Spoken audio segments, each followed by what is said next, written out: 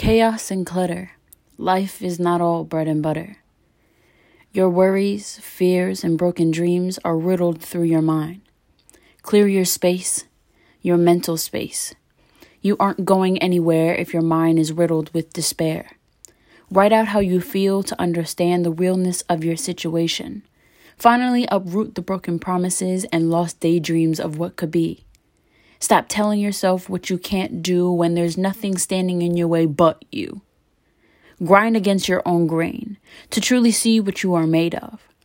Give yourself a break from self-pity, self-loathing, from depression.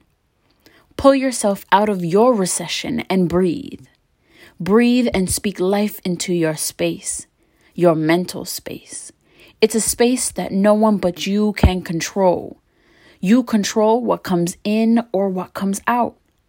Your words and thoughts create your own world. Design it, customize it, speak it into existence.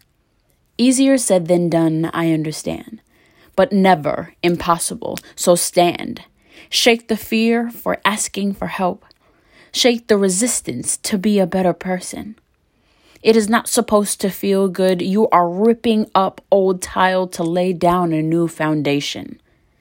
Let me be the one to sound the alarm to let you know the darkness you are in isn't where you have to be. Pick the life you are worth, the life that is worth the fight.